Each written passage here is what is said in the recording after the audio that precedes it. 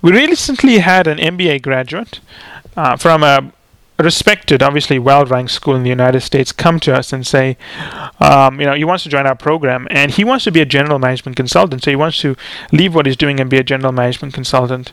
At least he was one of the options he was considering. And I looked at his resume and I looked at this guy and I said, wait, hold on a second. You have 11 years of oil and gas experience in probably the hottest sector in the world today. Why in the world would you want to leave that and become a generalist strategy consultant? I mean, I don't understand your rationale. And we got to talking, and one of the things I realized, and one of the things I wanted to put a podcast out about is, what are the implications of joining McKinsey when you have some deep specialization in an area that's heavily in demand? Firstly, should you go to McKinsey, and how do you marry this? How do you leverage the expertise you have versus totally giving it up and putting it on the back burner for a few years? So the point I want to make here is that deep specialization refers to someone who's got like 10, 11 years of expertise. They're an experienced hire, They've got 10, 11 years of experience in the same sector. I'm not really interested in someone who's got 10, 11 years experience, but they've spent 2 years in one sector, 2 years in another sector, 3 years in another sector, because then you don't have deep specialization. You have a lot of experience. There's a difference. So this is about people who have deep specialization and they're experienced professionals. And the point I wanted to make here is that oil and gas experience is one of the most sought after skills in the world today. I've seen people doing the MBAs with just 3 or 4 years experience get offers that will top anything they would get after they graduate. They just leave the MBAs and they go off and work in Alberta and Kazakhstan and so on. So the point is, oil and gas expertise, if you have it, it is a major trump card, provided you know how to use it, right? So now, what this guy was considering when he came to me is he had a number of options. He wanted to work for McKinsey for a few years, or BCG or whatever, and then go become a management consultant, then go into the oil and gas sector. And what I pointed out to him is to say that, well, I think you're making a couple of mistakes here. Firstly, the kind of salary you're going to be walking away from is going to be ridiculously large, because the oil and gas sector is facing a huge skills glut worldwide. So what I would recommend you do is that while you may want to consider McKinsey and Bain and BCG and even Deloitte and so on, I want you to target oil and gas specialization, because you've got 11 years of experience in the same company showing rapid progress through the ranks. Let me tell you, I've seen resumes. I mean, we see so many resumes throughout there. You've got a unique resume. I know your friends may have told you that you don't have the right profile, but your friends don't know anything. The point is, you've got deep specialization. I mean, true specialization, not this apparent specialization. Some people try to write up their resumes to make it look like they know things. I mean, this guy knows oil and gas. I had a discussion with him. He understands it. He's got experience across different geographies. He's got international experience. He's been on the operating side of things, which means he can actually do things in the field, and he's been on the pseudo management side of things. So the idea I wanted to do, the strategy I was talking him through was that, yes, apply to McKinsey, BCG, but apply specifically to the oil and gas teams, because what you want to do is the way you want to enter management consulting is not as a generalist, but a little bit like BTO. Now remember, when you become a management consultant, you define your career around 3 dimensions. One, what region are you going to operate in? Are you going to be based in the US, Canada, whatever it is? Which sector? Are you going to be working just pharmaceutical and so on? Most management consultants joining BBM cannot pick their sectors. They move across, right? You have to work across different sectors and functions. Are you going to be doing strategy work, operations work, marketing work, supply chain work, etc. BTO, you tend to work in the same sector, although you tend to travel a lot because not all offices have BTO capability. Sector, you work across sectors, but you only work in the IT function.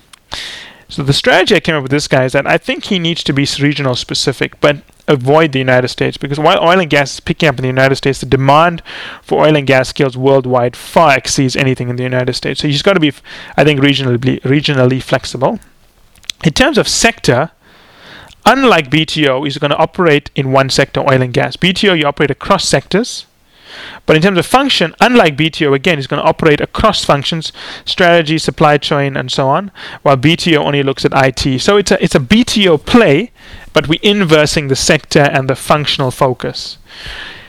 And what I advise him is he's got to go directly into the oil and gas team, spend 2 to 3, maybe 4 years there, and then join as an executive in oil and gas. Because if he joins as a generalist, he's not going to be building on his oil and gas skills, which I think will just be a waste of time and money, in my opinion. In fact, he's actually moving himself backward. If he goes into McKinsey as an associate, spends 2-3 years, then comes out It's not. He may progress in oil and gas, but if he went in as an oil and gas specialist at McKinsey or BCG or Bain, enhance those skills and then come out, he could join as a middle manager to maybe senior manager, depending on his trajectory. And the areas we told him to focus on are Canada, obviously, oil sands. The Middle East, I think there's a lot to be done there, but I also feel that a lot of the major organizational decisions and self-improvement and operational improvement work in the Middle East has been done, so it's more of the same. A lot is happening in Russia at this point, a lot happening in West Africa, and obviously Brazil is a new hotspot. So regionally, those are the areas you should target. Functionally, he needs to cut across areas. I mean, he needs to not focus on strategy. He needs to work with a consulting firm and get exposure to different areas. And then finally, the point I wanted to make to him is that in terms of preparing, while he's technically strong, he needs to read the oil and gas articles placed by the BCG Perspectives, McKinsey Quarterly, and so on, and look at the language they use and the way they take the technical knowledge, which sits behind the article, and translate it into business implications, because I did feel he was very weak in that.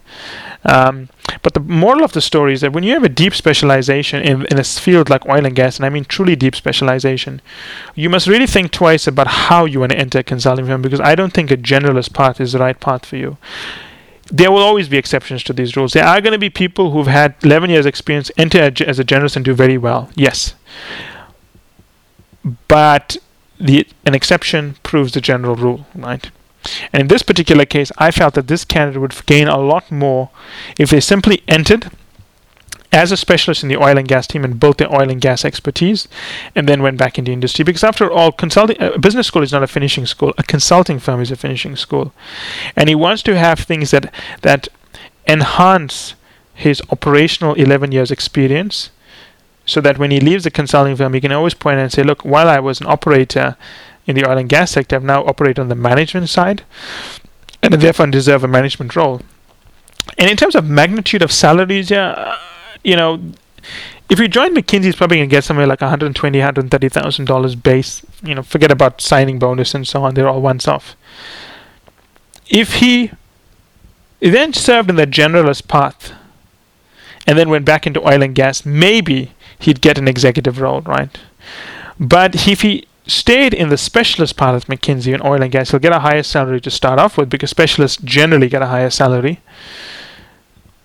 Of course, we're not talking about PhDs. PhDs always think I'm talking about them when I say specialist. A PhD is not a specialist, right? Specialists tend to get slightly higher salaries, but also, if he continued to work with oil and gas clients who could then see the skills he has, and then it becomes a self-fulfilling process where he gains more skills as they watch the skills he has, and then he can transition to one of those clients, the multiple of salaries he would get would be just enormous. He'd be an executive or middle manager at least when he moved in.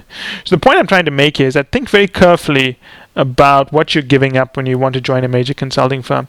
Firstly, you're joining a major consulting firm to set yourself up for an exponential increase in salary in the long term. But sometimes you could be giving away too much if you enter the generalist path.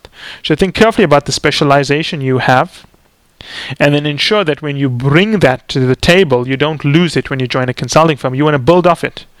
You want to allow your specialization to put you in a different league with the consulting firms, and allow you to build that up.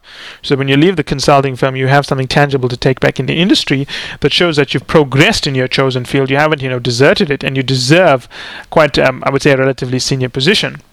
And I've seen a lot of people with good specialization walk away from that just to go into consulting because they feel good about it. They feel good to say they have McKinsey on their salary. And let me tell you something. While saying you have McKinsey on your salary may make you feel good, you'll feel a whole lot better when your salary is about 60 or 80% more, when you've played your card right and leveraged your differentiation into your consulting stint. Now, just one thing to remember. How do you leverage this? I think there's two things to do here. Is that you got to have a very good cover letter which shows your understanding of oil and gas. You've got to have a very good resume that calls out your oil and gas expertise and the business implication. I think thirdly, you've got to network quite heavily. The oil and gas teams, or whatever team that you want to join as a specialist team, and I'm particularly talking about oil and gas because the salaries are so high in that sector, is you've got to network with the right people. This is very rarely will you find the oil and gas team or the pharmaceutical team putting out an advert. They do sometimes, but sometimes they just don't do it because they fill available slots through their own networks. So you got to network early, and make yourself known that you have this expertise, and then build on it. Of course, the caveat here is when you have 11 years of experience, the question is, can you learn the consulting skills? Now, that's for a different podcast, but the point is, once you position yourself to be a specialist, you have to prove you can learn the management consulting skills. But in this particular candidate's case, I strongly advise him and to him, do not listen to generalists who want you to do a generalist role. You'll have more to lose if you do that. You need to go the specialist path. You have far more to gain. You can pretty much put your career into a slingshot and propel it at the speed of light. Don't go the generalist route. You have a lot more to lose if you go down that path. If there are any questions, please feel free to post it, and I'll get back to you.